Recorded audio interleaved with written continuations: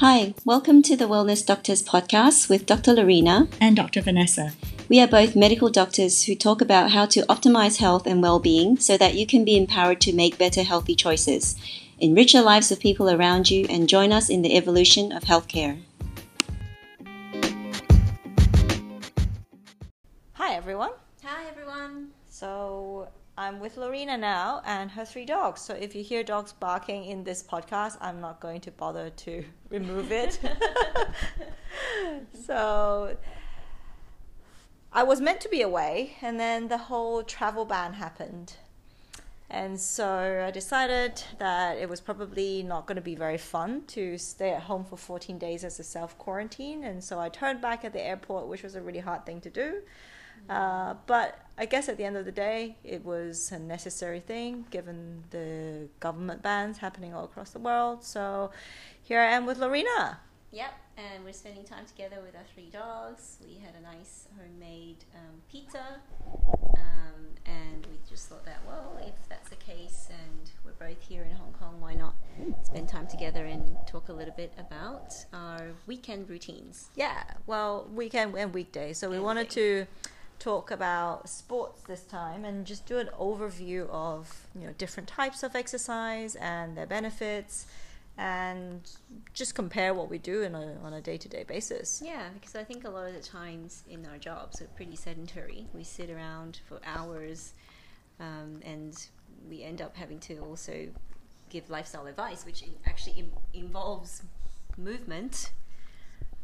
So I think sometimes even our patients ask us, well, you give us this advice, but what do you do, or what do we do for our exercise routine, or what do we do in terms of movement? Yeah, and it's also more convincing if you do something yourself and you get your patients to do it. Yeah. It's less of a double standard, I guess. Well, I guess, if we're both practicing lifestyle medicine and we're giving advice, we want to be walking the talk as well. Yeah. So, okay, so let's start with you. What's your regular routine, or sort of start from the beginning when you started exercising? What routines have you gone through and come up with the current set? So it's interesting you say this, because if I talk about the beginning, we're probably going back to high school, because when I was growing up here in Hong Kong, it wasn't really a sports or exercise or competition was not really a thing, and having physical exercise classes or PE classes was often considered something you try to get out of as much as possible. Yeah. So it wasn't really until I went to school in Australia where sports and fitness and gymnastics and swimming classes was really an important part of the week. So I was extremely unfit because it wasn't something that was part of my upbringing. So I always felt that I was like the last person when it came to running around the oval, and I was always short of breath, and I was the weakest. I didn't have any coordination. And so I really disliked it until a friend of mine at school, she said, oh, why don't you come to a step aerobics class with me? So I thought, well, what's that? I've never heard of it. And so she brought me to the class, and there were lots of people there with these steps, and the instructor out the front started playing music. Is it one of those Jane Fonda style ones? Yeah. It was really like one of those Jane Fonda style. And so again, it was but the instructor was really great because the steps she did was really simple, and I really love music. I could really, I was in the choir, I played the piano, so I had an appreciation of music and beats, and doing exercise to music was much more motivating to me than just exercising in silence.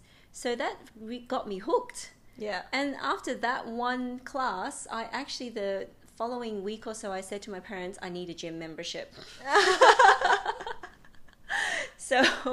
So they said, why do you need a gym membership? It's like, I want to go to these step aerobics classes. And so I started going to the gym.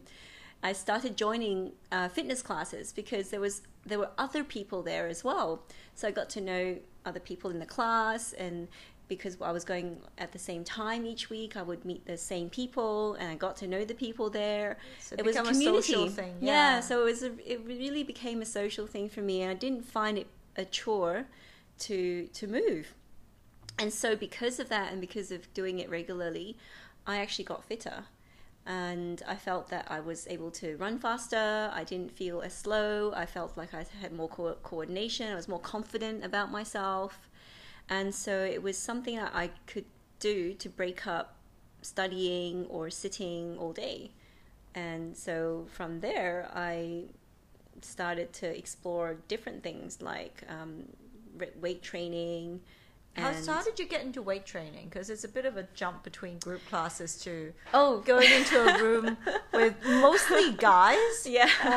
And starting with like, what do I do with this thing? Yeah. So my foray into like equipment style weight training was not successful at all. I absolutely hated it. I didn't enjoy it. Again, there was no music to it, so I found it really boring. And then one day at the gym, I noticed that there was a class called a body pump class. And I thought, oh, what's that? And then I saw these people like in the class actually carrying these barbells. And they were lifting weights in time with music. Yes. So, it's like, I'm sensing a common theme. Yeah. So then I said, well, I'm going to try this class because it sounds fun. And I want to do weights, but I don't want to do it myself. So it was perfect for me. But what I found was, again, it was a challenge because aerobically I was pretty fit, but when it came to strength, I was really, really weak. So I remember my first class, the barbell was just like a plastic barbell, and I had 2 1-kilo weights on each end, and that was what I lifted the entire class. Yeah. So it was tough. It was a different kind of fitness, and I was actually in university by that time. So I just kept going, and over time I actually found that I was lifting heavier with better posture, and the instructors were great. So I really learned to move in a way that that built up my strength endurance. And I did that for a number of years, and until I actually started working, I was encouraged to, because of my coordination and my appreciation of the beat and timing, I actually started instructing. So I went and got trained up to be a group fitness instructor while I was actually working as a doctor, because I felt that as doctors we were giving fitness advice, but most doctors actually have no idea what to do and how to move. So that was really when my more professional side of exercise came in. And again, I really loved it. I loved the choreography. I was trained by Les Mills, New Zealand. So all the different types of fitness programs they have, if some people know, they have the barbell fitness, they have step classes, they have like plyometric type classes, they also have kickboxing style group fitness classes. So I trained in all of these, and I just loved it. It was just my way of really doing something very different.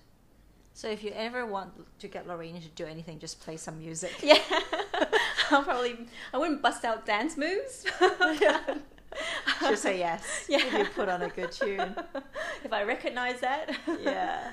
Yeah. So that was really how I started. And then it continued, obviously, for quite some time, because it was just something that got me out of my head, got me out of thinking, and got me out of doing something else. And I always found that if I exercised and moved and I sat down and had to do something really mentally intense, I was much more productive. So I found a lot of benefits from having a routine, and it wasn't difficult anymore because I enjoyed it. And after that I started to do more heavier resistance training. So I tried powerlifting. I really wanted to understand how heavy I could lift and build that strength. So I did a bit of that as well, and it really taught me a lot about pushing through pain and being able to also when it came to life's challenges, how to persevere through discomfort. So it taught me not just physical, but it taught me a lot about myself and what I was capable of, or what I'm capable of. So I still do it. I still enjoy it. I still enjoy the challenge. And now with training, I'm much more in sort of the advanced level. So I have a trainer that I train with on a regular basis. And I like all sorts and variety of things. Yeah. Yeah. I think people think of exercise as something they have to do. Yeah. Because it's good for you. Yeah. But you mentioned quite a few things. First of all, you have to find a way to make it work so that it's not a chore. And so the positive feedback you get from doing it will continue to motivate you. And secondly, it's not just about the physical aspect, it's also the mental aspect. Like at some level of sports, you're going to endure some pain, whether it's just the muscle soreness from after exercising, or feeling you're out of breath, or just the discomfort of even being in a room with other people who look like they know what they're doing and you don't. Yeah. And feeling a bit embarrassed and silly. But all these things are really great for building resilience. I think that's why it's really important for children, particularly, to learn to do exercise, because it's a group thing, it trains their coordination, and it just gives them that sense of competency. Like if I can do this, I can do this as well. So it's less of a mental hurdle because they have no reference as to what pain is, right? Yep. Kids nowadays don't have to go through pain. They don't have to go through famine or hunger or cold or anything of any kind of physical discomfort. So exercise is really one way where they can build that just resilience and competency. And I think it's a transferable experience, because it's not just physical, but when we face certain challenges in our life, whether it's emotional, whether it's at school, whether it's at work, whether it's in relationships, I think there are always aspects to it that can be very difficult. And being able to know that your body has an instant feedback when it's gone through that process, and that you're not broken, or sometimes I still feel I'm broken, but I know I can recover from that. Yeah. I think knowing that about yourself, it's really a great confidence builder. Yeah. And just trusting your body.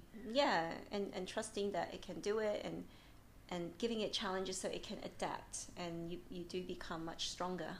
Yeah. So what about yourself? Myself. So as a child, again, growing up in Hong Kong, you had PE classes. And what I remember about PE classes, they made us do like group dancing. Oh. Like little, okay. Like if you watched a movie about, the Tudor Queens or something, and they do little step dances. And that's what we had to do. And that was our PE exam.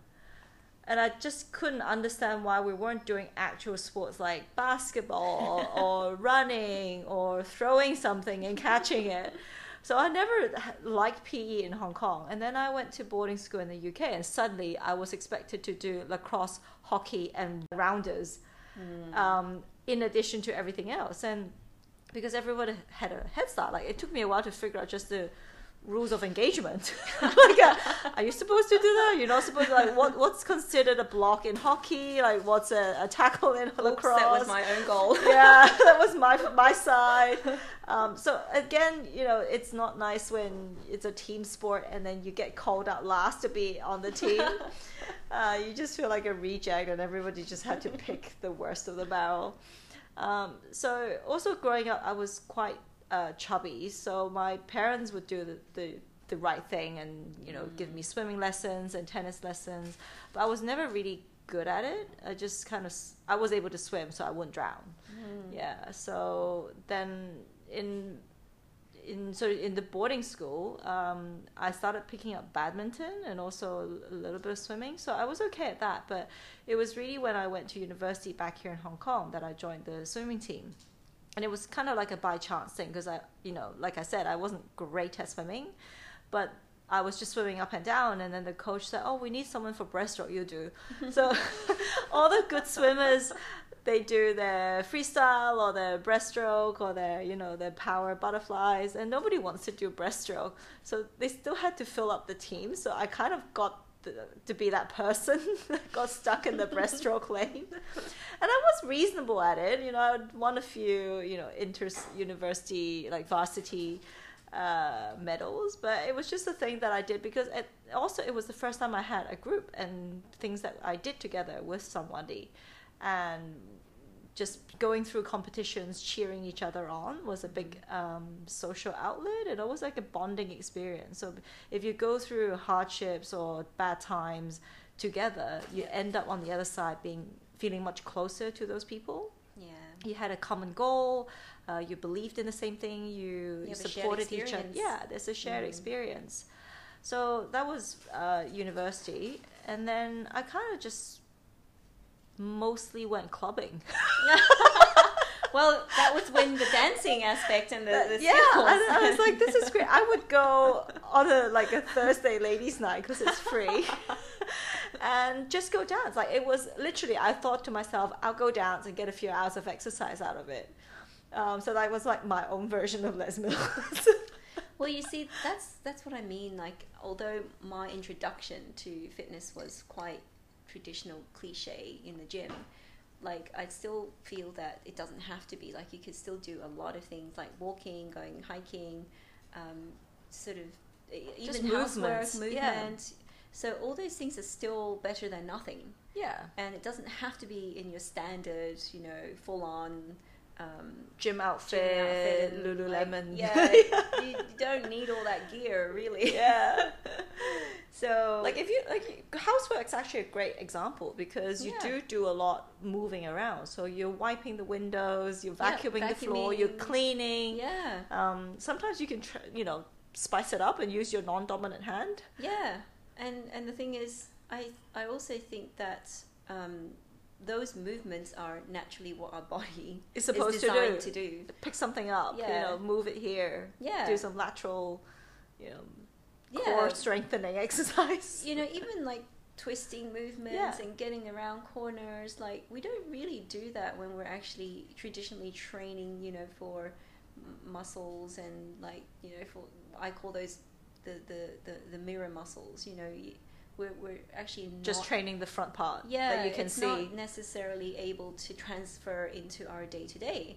So I feel like as we get older and when we're looking at going back into more the functional aspects, is when I think about what I want to be able to do as I get older is to be able to maintain that function. Because for me, like, my grandmother was still very physically active. She still cooked at home. She still did her housework. I mean, she was 70 years old. And my mom, who's 70 years old, is still doing her own cooking and her own housework, and she enjoys that, and that's part of her physical activity. She actually doesn't need to go to the gym or do anything like that, because back in the day, they didn't have these things. Well, walk up the hill, go to the market, carry 2 heavy loads by, essentially that's your farmer's carry. And then walk up flights of stairs with your Bulgarian lunge. Yeah. And the thing is, like, if we also, I mean, I remember also my grandmother, like, we had these really traditional ways of cooking. So she would be peeling her potatoes, and she would be peeling onions and garlic, and she'd be sitting on these little stools that we have. And so she was doing a full squat. Yeah. So, and this is like, she was like 70 years old when she was doing this. So she would just spring up, right? Yeah. It's not like she has to hold on to something and, you know, switch around. So so as a kid, I just took that for granted. Yeah. And until I actually started working as a doctor and intern and going to geriatric wards and realizing that actually not all grandmothers are like that, or grandfathers are like that. But it just made me... Even the bed shift to chair is a chore. So for me, it made me realize I had family who were able to maintain their function up until a really old age. Like, my grandmother lived until 97. All my grandparents are, you know, very long lives, and my mother is still going strong. Like, she's like got no illness, she's got no chronic disease, which it's almost unheard of. Like, she's on 1/2 of a blood pressure medication. That's it. Yeah. And so I look forward to that. So I want to maintain my function I'll give you and your mental one half function. of Yeah. So when you and I get to that age, you're like, we go, have you taken your one half yet? Here's your half of an yeah, I think like looking at the older generation, they just took it for granted that they moved. My grandmother and my grandparents lived on the 6th floor of a walk up, and she'd carry her LPG cans up 6 flights of stairs and 5 kilos of rice on each arm because she had 3 hungry kids to feed. Yeah. So that was just a normal part of life. And she had those really old school sewing machines where your feet had to pedal. Oh, And yes. so she did a lot of work at home Yep. doing seamstress work. And just that movement of the legs is better than sitting statically at the table. Exactly. Yeah. So I feel that it doesn't have to be in a building. There's so many things that we can do. We just forget because now we're chained to an office desk and being a professional Take the elevator. Yeah. So get Deliveroo. Yeah. So like food hunts for you, and you actually go. They're all vying for your attention. You just have to press here. So I think our bodies are not really adequately suited to this type of lifestyle. So we're designed to move, and so I think the different kinds of exercise that you and I have experienced. I mean, there are obviously terms for it. There's the aerobics exercise, which is more for your heart health and helps with blood pressure. It improves your circulation. It improves your endurance. And improves your mood. Yeah. So the word aerobic means burning oxygen when you're moving. So it could be that you're just walking and you're not out of breath and you can still say a full sentence. Yeah. Or you're doing something at a slow, steady pace that you can maintain for a very long time.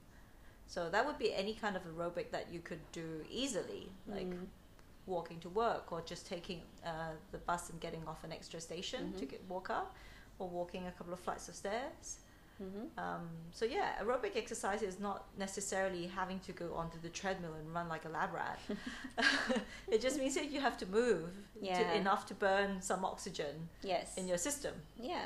So and even these days we have these step counters in our watches, in our phones. Yeah. So even accumulating 10,000 steps is pretty good already. Yeah. And that takes you out of being physically inactive. Yeah. Because being physically inactive is actually a condition. Well, so when people say 10,000 steps, I either get this sort of lost look of like, what does 10,000 steps look like? Like, I don't have a frame of reference. Yeah. So normally they'd say 10 minutes about 1,000 steps. So if you needed to walk an hour and 40 minutes, that would give you your 10,000. And it sounds like a lot, like how am I going to find an hour 40 minutes of my day to do it? But actually, when you think about it, you walk from your bedroom out to the kitchen and then you walk to the bathroom, and that's multiple times. And so if you start increasing the steps in these little bits of in-betweens, I call them, it's actually much easier to get to 10,000 rather than trying doing it in one go. Yeah, in one go, because then it's unrealistic to try and get busy people to find an hour and a half to walk every day, but just a couple of more extra steps or flights of stairs or extra bus stop station, everything's pretty manageable.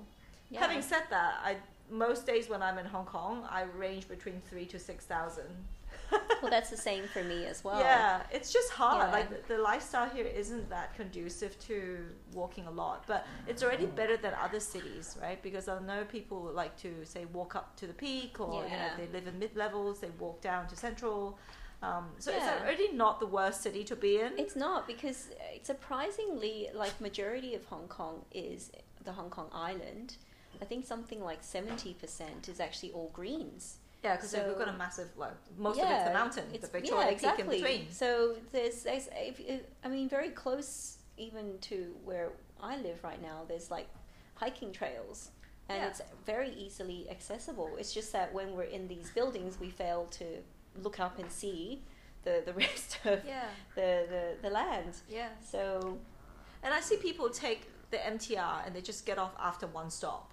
Like from Central to Admiralty, which realistically you can walk about 10, 12 minutes if you're doing a brisk walk.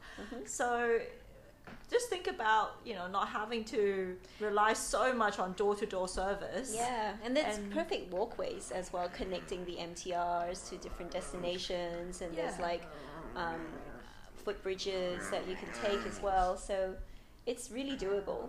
Yeah.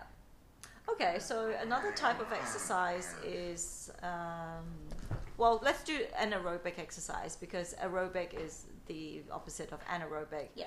So anaerobic obviously means without oxygen. So what happens when the body can't burn oxygen to use glucose as a source of fuel? It turns that glucose halfway into something called lactic acid. And it's an easy way for the body to, when in times of lack of oxygen, to still squeeze a little bit more energy out of the lactic acid, which is a source of energy in and of itself, but it has to go to the liver to be recycled back into your normal sugar fuel. So what sort of exercise, or how would you classify anaerobic activity? I would say that very, very short intervals of rest, where you're not actually able to fully recover from the workout. Yeah.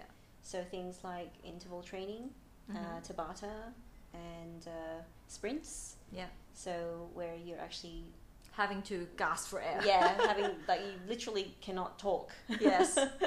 So when you talk about different levels of activity, there are different scales that you can use. So one thing I like to say is to people is basically when you're doing this exercise, you can't complete a sentence. Yeah. You're literally just saying words, if that. Yeah. So then what you do is you don't completely allow your body to recover in between. So you might say do something very intense for 30 seconds, and then you might rest for another 30 seconds, so your recovery isn't complete, and you go again. And then you would repeat the cycle for maybe 8 to 10 times. Yeah.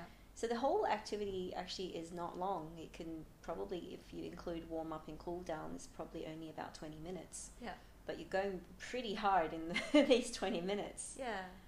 And I think this is why some people really like it, because it's very time efficient. Yeah. So even if you didn't have time to go to the gym in the morning, all you have to do is maybe spend 10-20 minutes and set your own Tabata timing, or you can set whichever timing of rest and exercise you'd like, and then have a circuit of exercises that you can do, and essentially push yourself out of it. And feel like you've done something. It was intense. The intensity also helps you with improving your cardiorespiratory system. So your VO2 max is better. Your blood pressure, you will find that it helps people lower the blood pressure.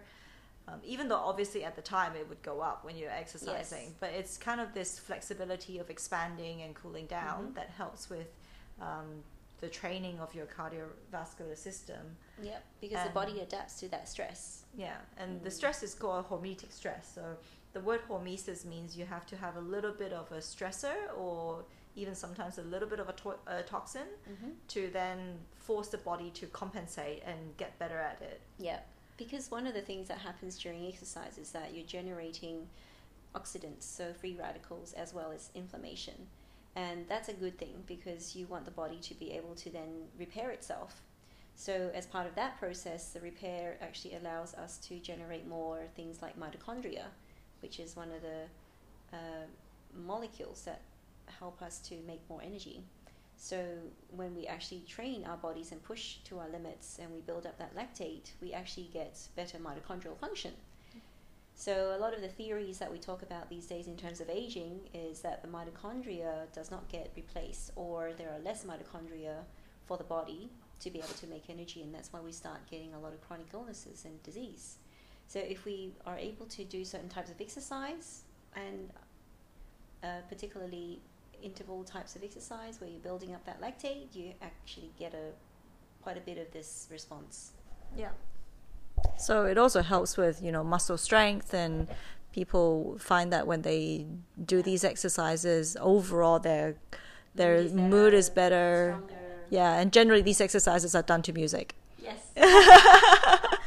Sometimes they don't have to be, but it just depends. Yeah. So if it's something you're interested in, so for example, if you go for a short walk, right? So rather than walking the whole thing at the same pace, try and do run for 10 seconds, do a little sprint, and then cool down a little bit, and then do another sprint, and you just kind of repeat a few of these cycles. So that would already be your version of a high intensity interval training. Yeah. Yeah. So but I think sometimes also we've got to be able to realize that not everybody is ready for this type of workout, even though it might be time efficient. We still need to be able to build up our coordination. We still need to make sure that we don't injure ourselves. yeah. And we want to be able to assess whether we have enough flexibility and that we're not too out of balance in our biomechanics to be able to do that, because a lot of these exercises are fast. Yeah. So somebody who may be very, very overweight may not be suitable for this because they have a lot of weight that's stressing on their joints. Yeah. And they might sprain themselves if they do a sudden sharp movement. Yeah. So it's always good to start in a group class where someone's there to instruct and also to make sure you're safe to do these exercises. Or go to someone experienced and then get a physical assessment first and understand where your body is at right now and how to be able to either balance things out or do certain types of exercises that help to activate muscles first before you go in and do something more complicated. So I think there are different roles for different practitioners. So sometimes I actually, before somebody starts an exercise, I will refer them to a physiotherapist and just get someone checked out and make sure that they don't have any particular obvious imbalances in their body, particularly if they already have back pain or knee pain or neck pain or shoulder pain. And when they do go and find somebody to coach them, to make sure that the coach also does an assessment to make sure that they have the right range of movement in their joints. Yeah, and also even throughout doing exercise, it's still a good idea to get to your physio, because you start finding that once you start training, that sometimes it emphasizes or brings out some of the asymmetries or imbalances in the body, and you start finding, why do I always get injured here? Or why is this more tight on one side? And so a physio could really help with identifying and giving you specific training exercises to do so that you're becoming a bit more even on each side. So you're not favoring one side, or you're increasing the chance of straining a particular muscle or aggravating an old injury. Yeah, so on the other hand, maybe some people are already very veterans of exercise. They may be mostly, for example, endurance sports athletes, triathlons, or they do long distance things that require they require a kind of like a slow burn to get them through. So for these people, there's something called like a zone 2 training. So I got this from Peter Tia when he was interviewing a guy who's a mitochondrial specialist, but essentially dividing the exercise zones into 6 zones. Some people divide it into 5. So zone 1 is a little bit like what we said earlier, like you can do something without breaking a sweat or completing a sentence. And then zone 2 is actually you're still in your aerobic zone, but you're training at a slightly higher intensity so that you're almost out of breath, but you're not quite. So you're kind of teeter-tottering on that level of training. And where I find this is useful is, for example, when I started to do open water swimming, I wanted to be able to swim longer distance. And just doing short spurts in this pool or just doing laps didn't really improve my endurance in the water. So if you train in a swim squad where people are pushing you just a little bit harder to swim certain sets, the endurance level helps, because it's not about the cardio anymore. I know I can swim an extra distance, that certain distance, but I'm just not able to do it at a pace where I can sustain it. So I get tired easily, or it takes me way too long to do it. So for endurance athletes, it's something to look up, which is, it's just type in zone 2 training and you'd find some information there. And then another type of training we can talk about is strength and resistance training. I think a lot of people, especially girls, are a little bit maybe afraid of doing really heavy weights because they think they'll bulk out and they'll look horrible. And I admit I used to think that. I thought, just doing too much weight would make you, bulkier. You're not fitting into nice slim clothes. So I didn't really do it until I joined the all-girls gym here. And in the beginning, obviously, I didn't know what I was doing. But the coaches were really great, and then correcting your posture in small classes meant that you're less likely to injure yourself when you're lifting heavier weights. And the body pump class you mentioned earlier, I've done that too. And it's not so much like heavy weights, it's just a lot of reps. Yes, so it's lighter weights, more repetition. So that's more your strength endurance kind of training. Yeah, so that's almost like the slow burn. Yeah. And I did it the other way around. So I've been doing more lifting, like powerlifting. Heavier lifting. And then I went back to do a body pump class for the first time. I was like, why is everyone such a wuss? Why has everyone only got 2 kilos on each side? Like, I'm sure you can bench press 40 at least. So, you should be able to deadlift your 80 or something. And I realized, like, just having 10 kilos on a plastic bar when you're having to do it 100 times is very, very challenging. Very challenging. So after that lesson, I was like fully defeated. I was like, okay, maybe I have something to learn here. It's actually quite interesting because I started teaching body pump before I really got into weight training. And what I noticed was when I actually then went more seriously into weight training, heavier lifting, less reps, but more power, I realized that after a certain period of time, I went back to body pump, I had better endurance with my strength. So even at the same weight, I didn't tire as easily.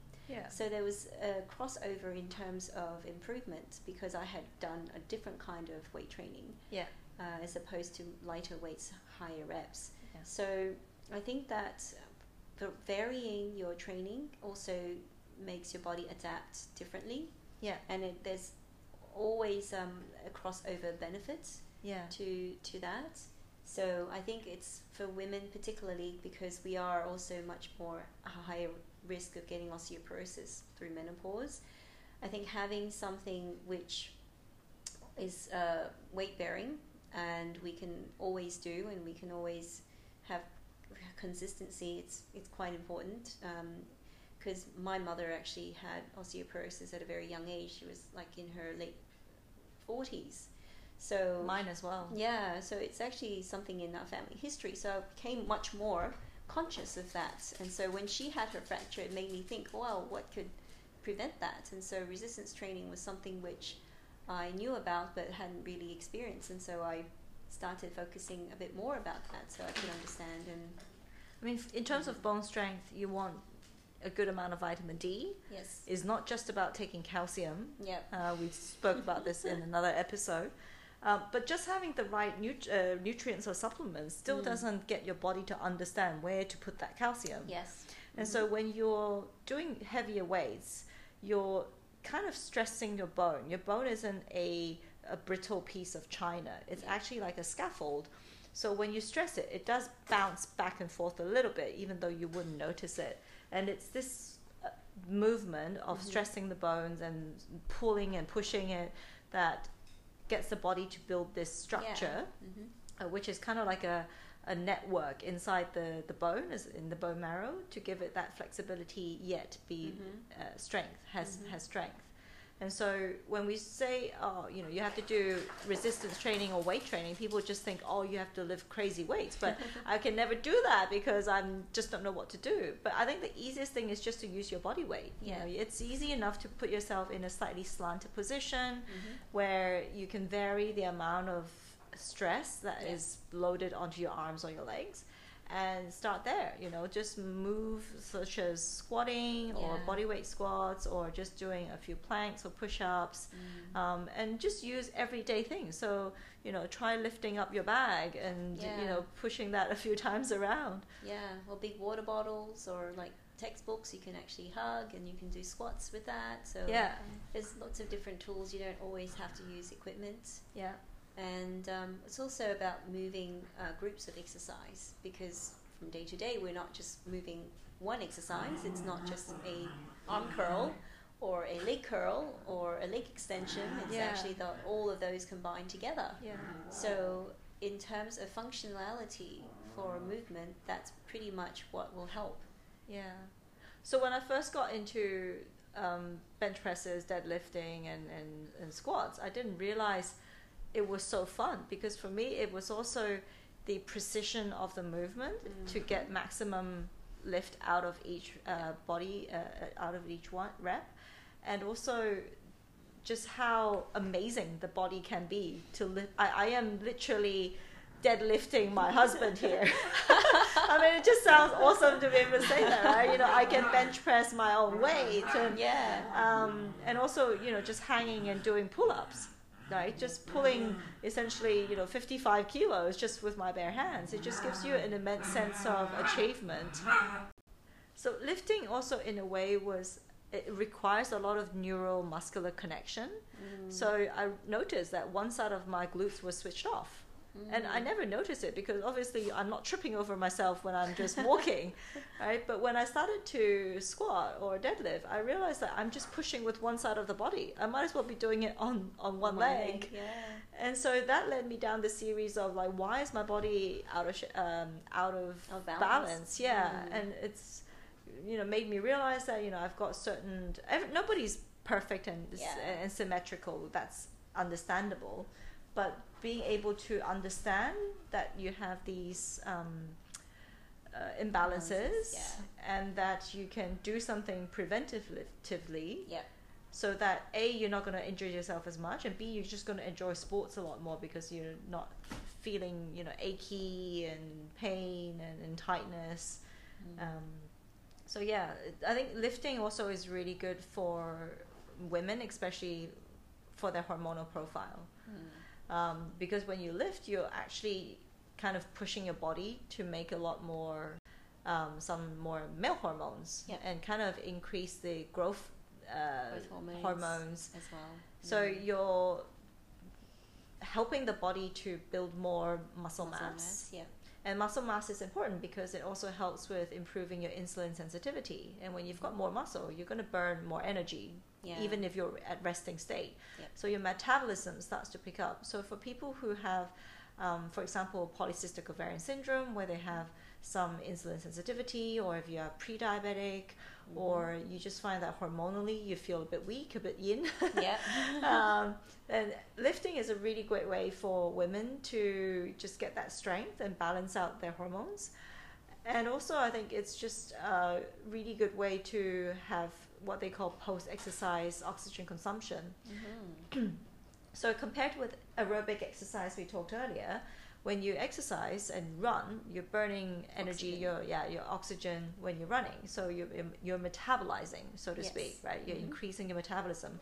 But the effect of the increased metabolism doesn't stay on as long as if you were lifting heavy. So when you lift heavy, even though you may only be doing half an hour or 20 minutes, the effect of increased metabolism, which is burning up all those excess energy, lasts for a few more hours. So effectively, your body's being more efficient, even though you have to spend less time doing it. You don't have to run a 4-hour marathon to get the same effect.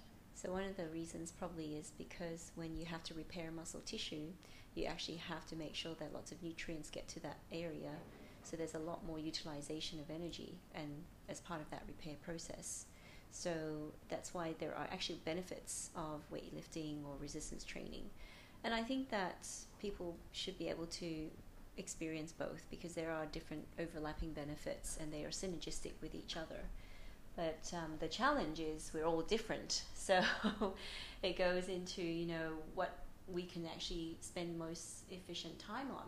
And through my own journey and my own experiences, I have realized that I'm much better at strength sports, that it doesn't really take me very much to gain muscle.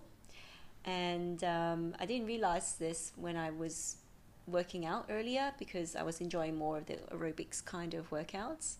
But over time, I actually found that that strength sports was something which I could also utilize to help me burn more calories if I actually did it with enough intensity. And so what you talked about just then was one of the ways that, for me, instead of doing long distance running or endurance aerobics exercise, my most favorite type of sport is actually circuit style training. Yeah. So that post-exercise oxygen consumption is what I tend to make or utilize the most for me personally. And that really only takes 45 minutes. And so I don't have to spend hours at the gym. But if I trained with enough intensity and with as little rest as possible, I get this, if I get the same, if not better, benefits. Yeah. Whereas for other people, it might be very different. Yeah. I guess at the end of the day, even though we say this sport is good for this and that sport's good for that, you need to do a sport that you love. Yeah. Because that's the most important thing, is that you continue to do it. Yeah. It's the consistency. That's really important, because regardless of how you do exercise, you just have to move. And moving is better than not moving, for sure. Yeah. Sitting is the new smoking. Yeah. So also, we both do a bit of yoga. Yeah. Yeah. And I used to do Pilates. So the reason why I got into Pilates was because I was having a lot of back issues. I naturally have a scoliosis, and I fell off the horse a few times and injured my back. And so I started to have this really bad posture of hunching forward. And I almost lost a couple of centimeters of height because I was just so collapsed. Yes, and slouched. So with Pilates, it really helped to do a lot of core strengthening and flexibility, and also balancing each side. And I gained back that couple of centimeters. Wow. Yeah. So it's really amazing for me how the body can be so flexible and yet be strong.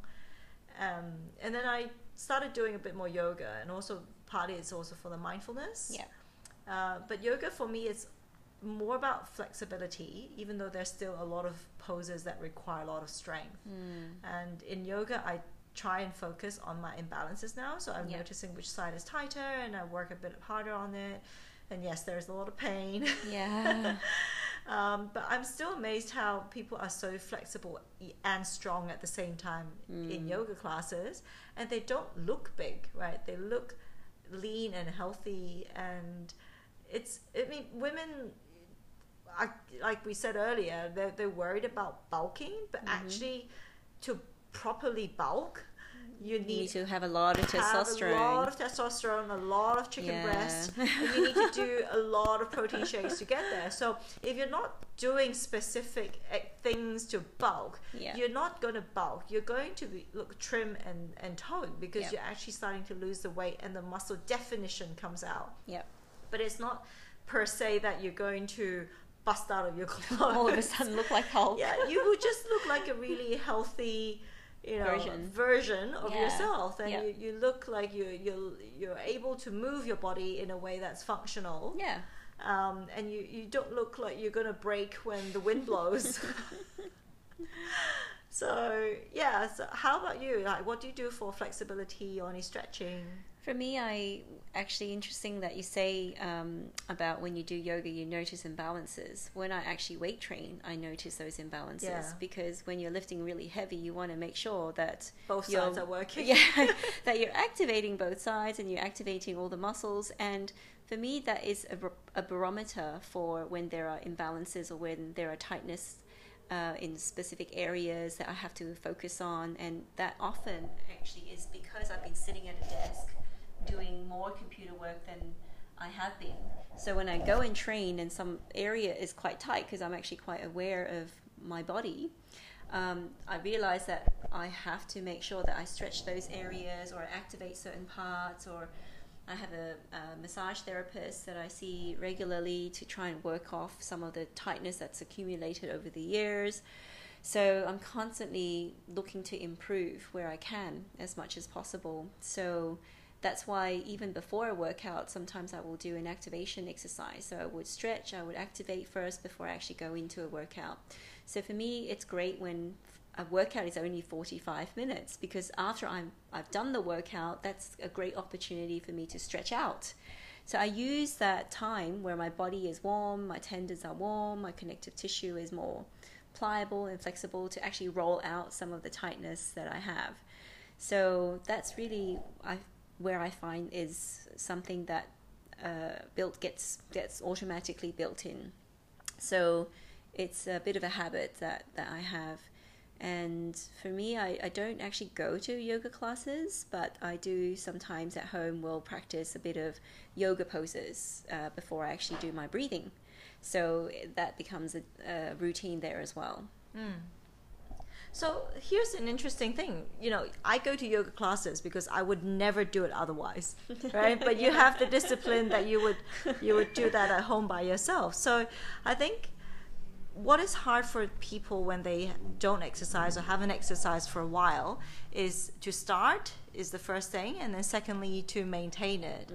And the easiest thing to try and do is something that is the closest to you, and that's the most accessible with the least friction, the lowest threshold. Because if it gets too hard, the habit won't stick. It has to be literally something you can do without even thinking. So whether that's just going to the park downstairs for a little walk, or going to the closest gym, or getting a friend to help you and be a gym buddy, or picking an exercise that you can do frequently. If you have access to nature, like we were saying earlier, Hong Kong is actually very accessible, and a lot of people like hiking. And so make it social, make it fun. And also, it's not about willpower. Like humans think that we can change habits with willpower or knowledge. Actually, it's about the community. Like for a lot of us, being part of something like, whether it's my swim group or, CrossFit, or going to a gym class and seeing the same people, having a rapport with your instructor because you go to the same classes.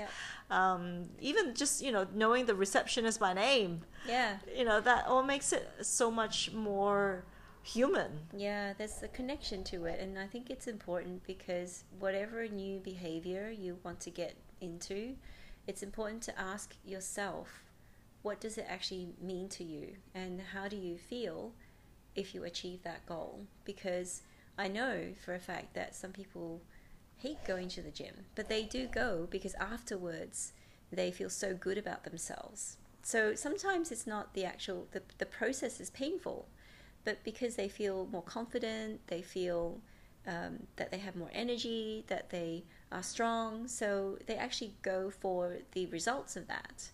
And so it's important to understand what that is for each and every one of us, because they're all different. So if we can understand that, and we can make that decision each time when we don't go and do something, then we're basically depriving of ourselves of a positive benefit. So I think it's important to attach that to whatever fitness goal, even whatever sort of lifestyle goal that you have that's new and difficult, not part of routine. So I hope people will find this helpful and try different types of exercise. All the ones we talked about have their own benefits, and it would be great to be able to have a variety so that you're training your body through different types of movement and strength and mobility, and then make it a life habit. And be open-minded, try different things, and sometimes you might not like one, but then you might like something else, or you might have to do it a few times and before you actually really think about whether or not it's something you want to do. So and I think every kind of exercise works. It's really just whether or not you can stick with it, and whether or not it's something that you can do with other people. So, next time we'll try and talk about how to recover from these exercises, because the recovery part is just as important. So wait for our next episode. Great. See you next time.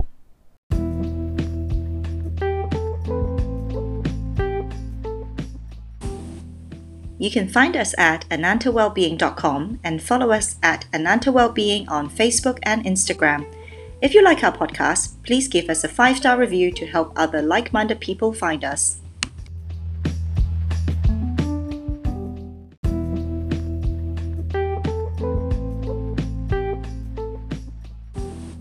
This podcast is for information purposes only. Statements and views expressed in this podcast are not medical advice and is not intended to treat or diagnose any medical condition. This podcast and its producers disclaim any responsibility for adverse effects that result from the use of this information. Opinions of guests are their own and are not endorsed by this podcast. No guarantee is given regarding the accuracy of any statements or opinions. We do not make any representation or warranties about guest qualifications or credibility. Both producers and guests may have direct or indirect interest in the products and services mentioned. If you think you have a medical condition, please consult a licensed physician.